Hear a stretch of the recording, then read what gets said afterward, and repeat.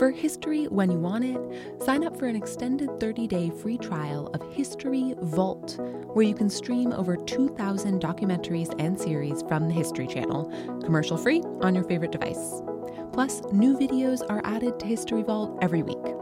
Sign up now and explore the greatest stories in history, from ancient civilizations to American history, modern warfare, and more. To start your extended 30-day free trial, visit historyvault.com/podcast today.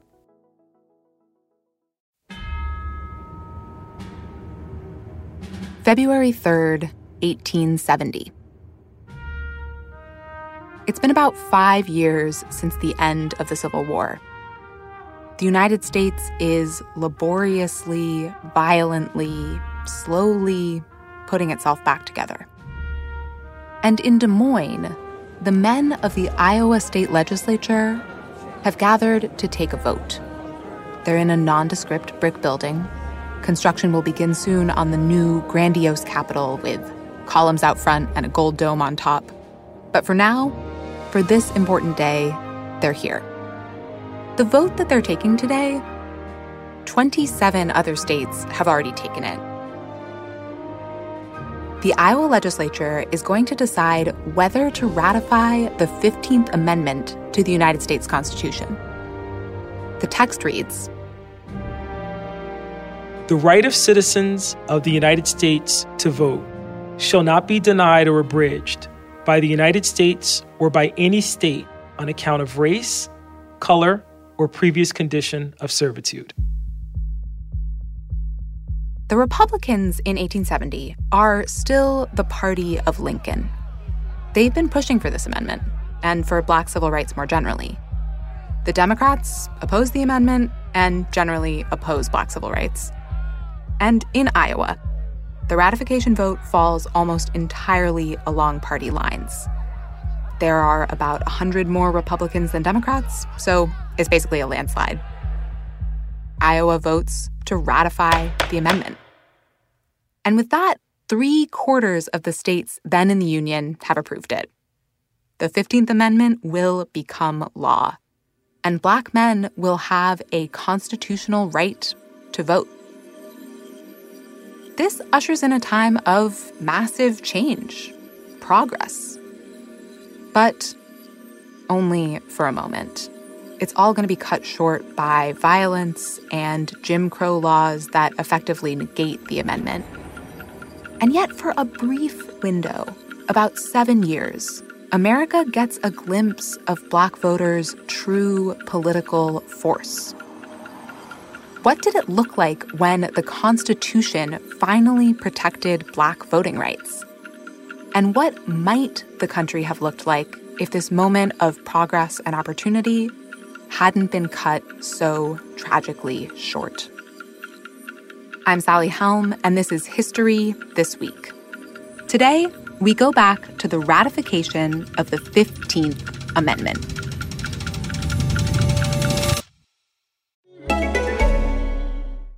Hey, sleepyhead. Why so sleepy? Oh, it's because your mattress is a bag of potatoes and scrap metal. You should try a Nectar mattress. With award-winning layers of comfort, you can sleep easy knowing you got incredible value. Mattresses start at just $499, and you get hundreds of dollars in accessories thrown in, as well as a 365-night home trial and a forever warranty. Go to nectarsleep.com.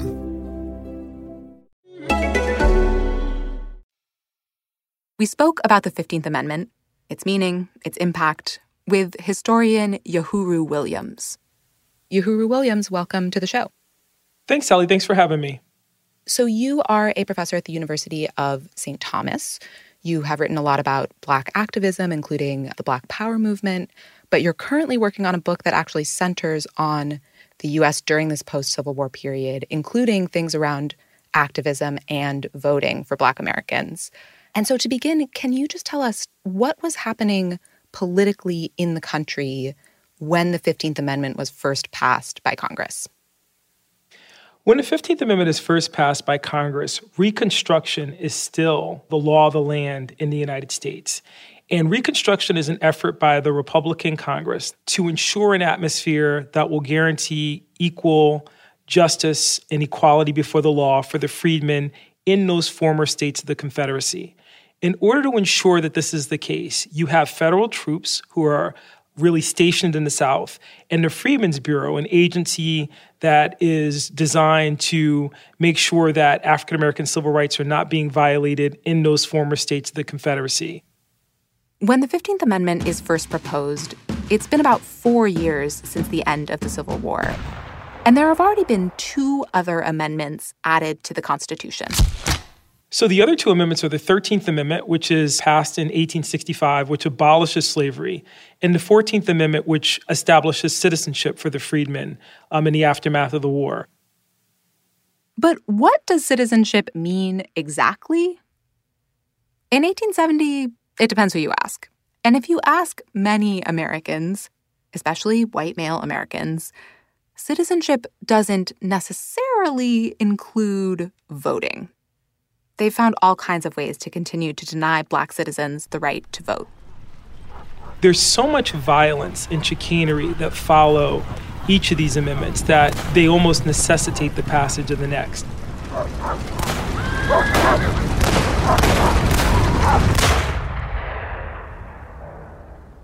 It has become clear, at least to Republicans, that the nation needs a new amendment, a 15th Amendment, one that is specifically about voting. So let's talk about the fight over the 15th Amendment in Congress. Who was for it and who was against it? The fight for the 15th Amendment in Congress falls along party lines, and there are those who are part of the Republican Party who are staunchly in favor of the amendment because they feel it's necessary to ensure Black voting rights.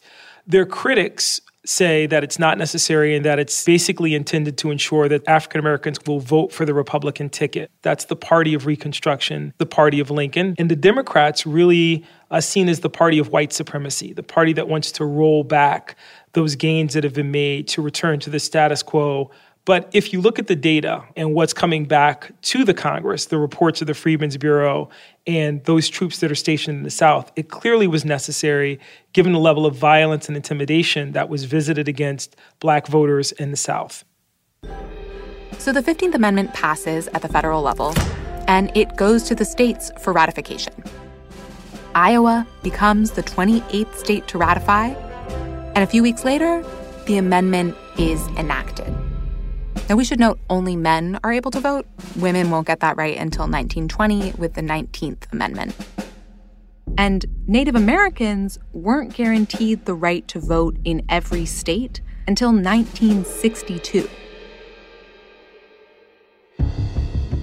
There's a story about a man named Thomas Mundy Peterson, who seems to have been the first Black man to cast a ballot after the amendment took effect.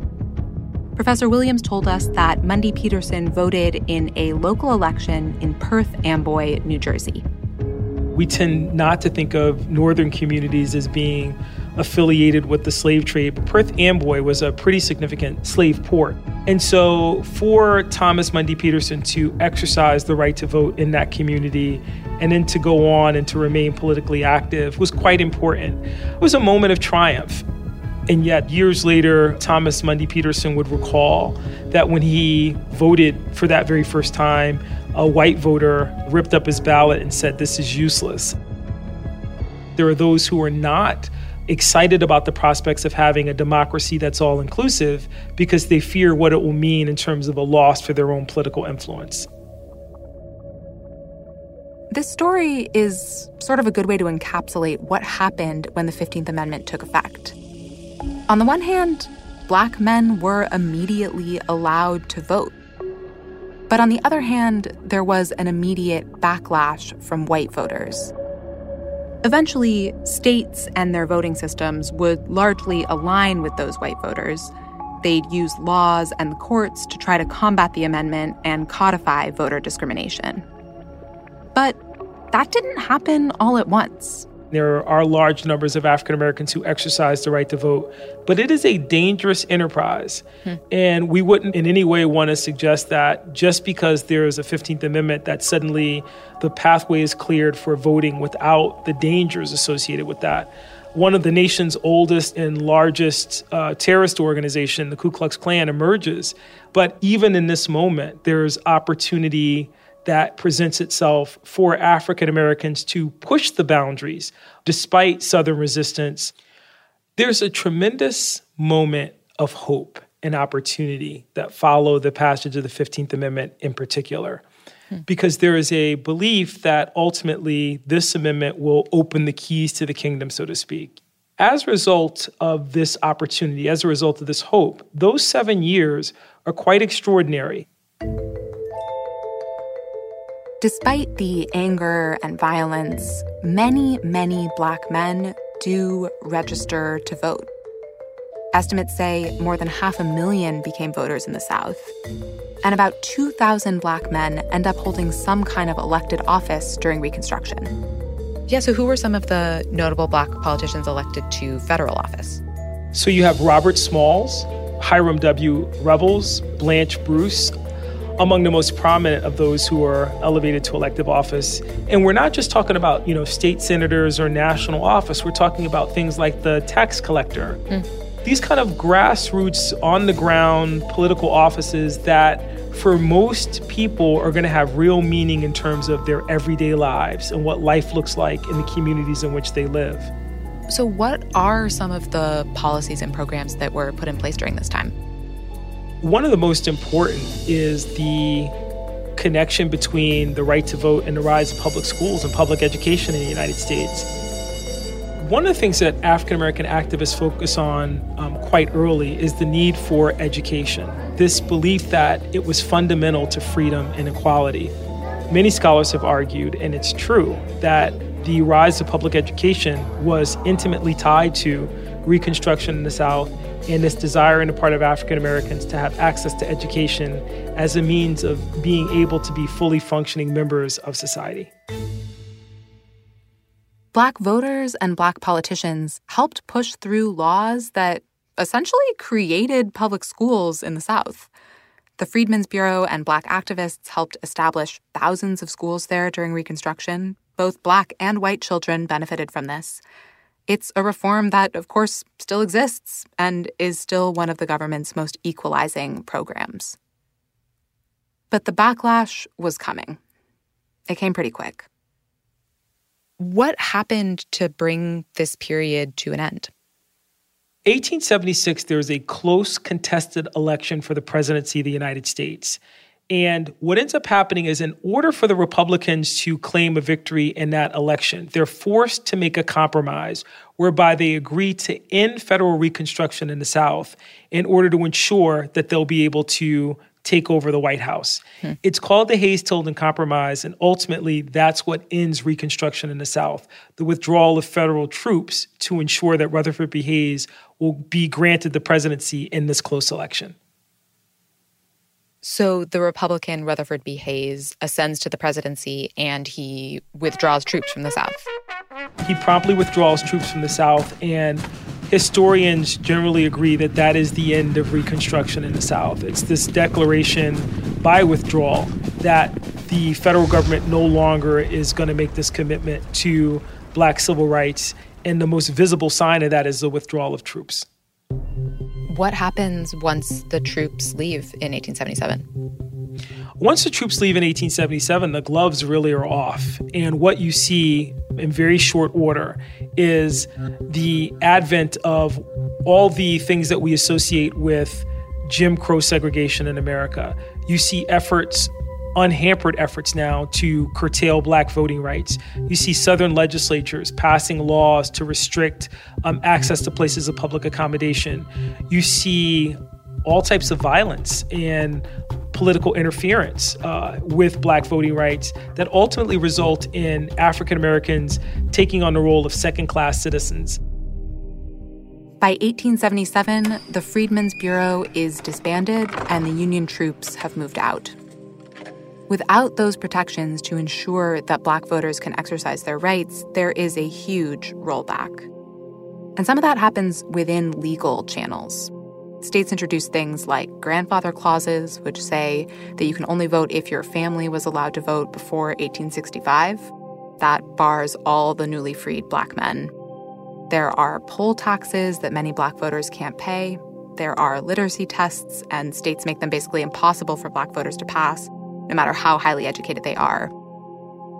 Also, the threat of violence is very real, and it goes largely ignored by the people in power.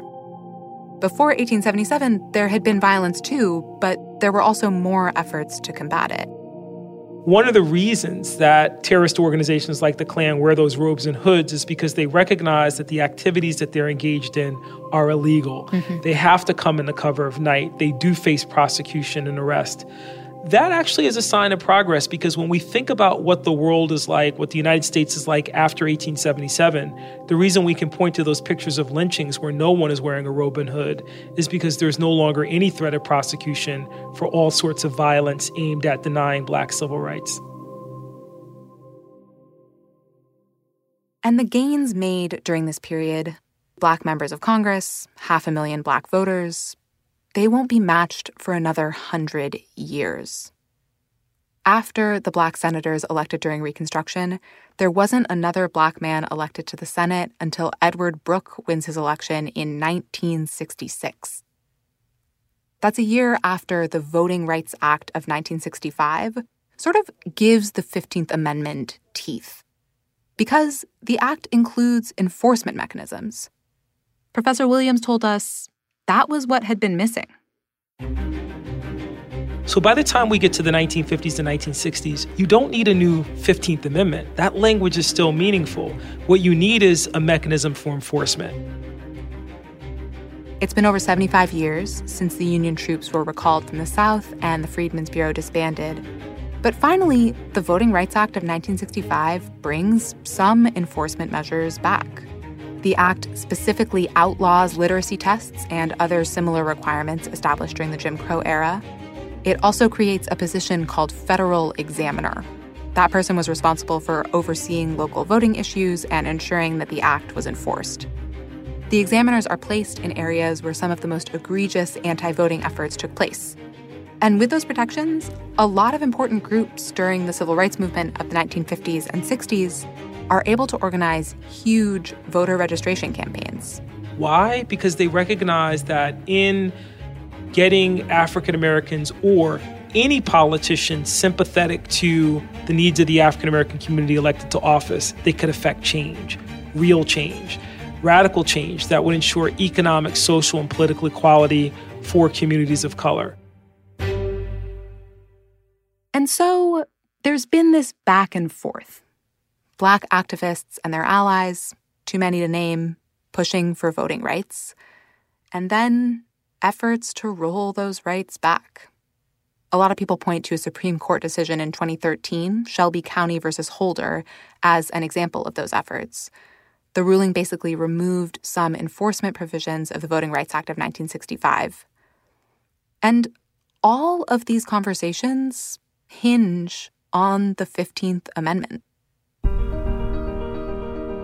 It would be fair to say that there is a arc to our conversations about voting in this country in which the 15th Amendment is central. And if we think about the 15th Amendment as this tremendous moment in 1870 to make the promise of equality real, then the efforts following that, even in our contemporary moment, bring us back to the central question that's raised by the preamble to the Constitution. We the people. But who are the people? What constitutes the people and what empowers the people? And the engine for that has always been the right to vote.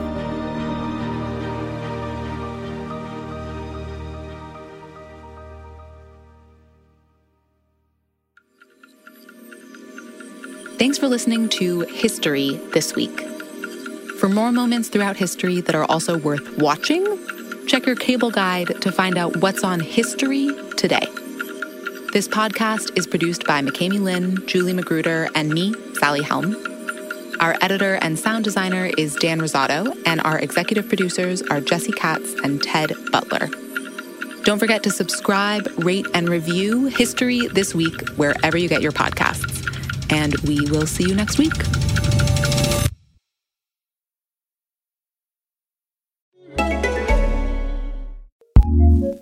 Acast powers some of the world's best podcasts. Here's a show we recommend.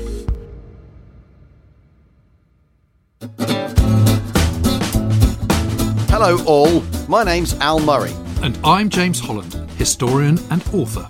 I'm a comedian and I'm obsessed with the Second World War. We both are, totally. Are you one of those people who loves talking about tanks and Spitfires and the battle for the beaches? Have you seen Where Eagles Dare 6 times? Our podcast, We Have Ways of Making You Talk, comes out twice a week. We speak to all the top experts, plus veterans and famous people with a World War II connection. Don't call it World War II, James. Why not? It's not a sequel. It's a war, not a movie. But we love war movies. That's not the point. Anyway, give us a go. We Have Ways of Making You Talk, wherever you get your podcasts. Acast Recommends.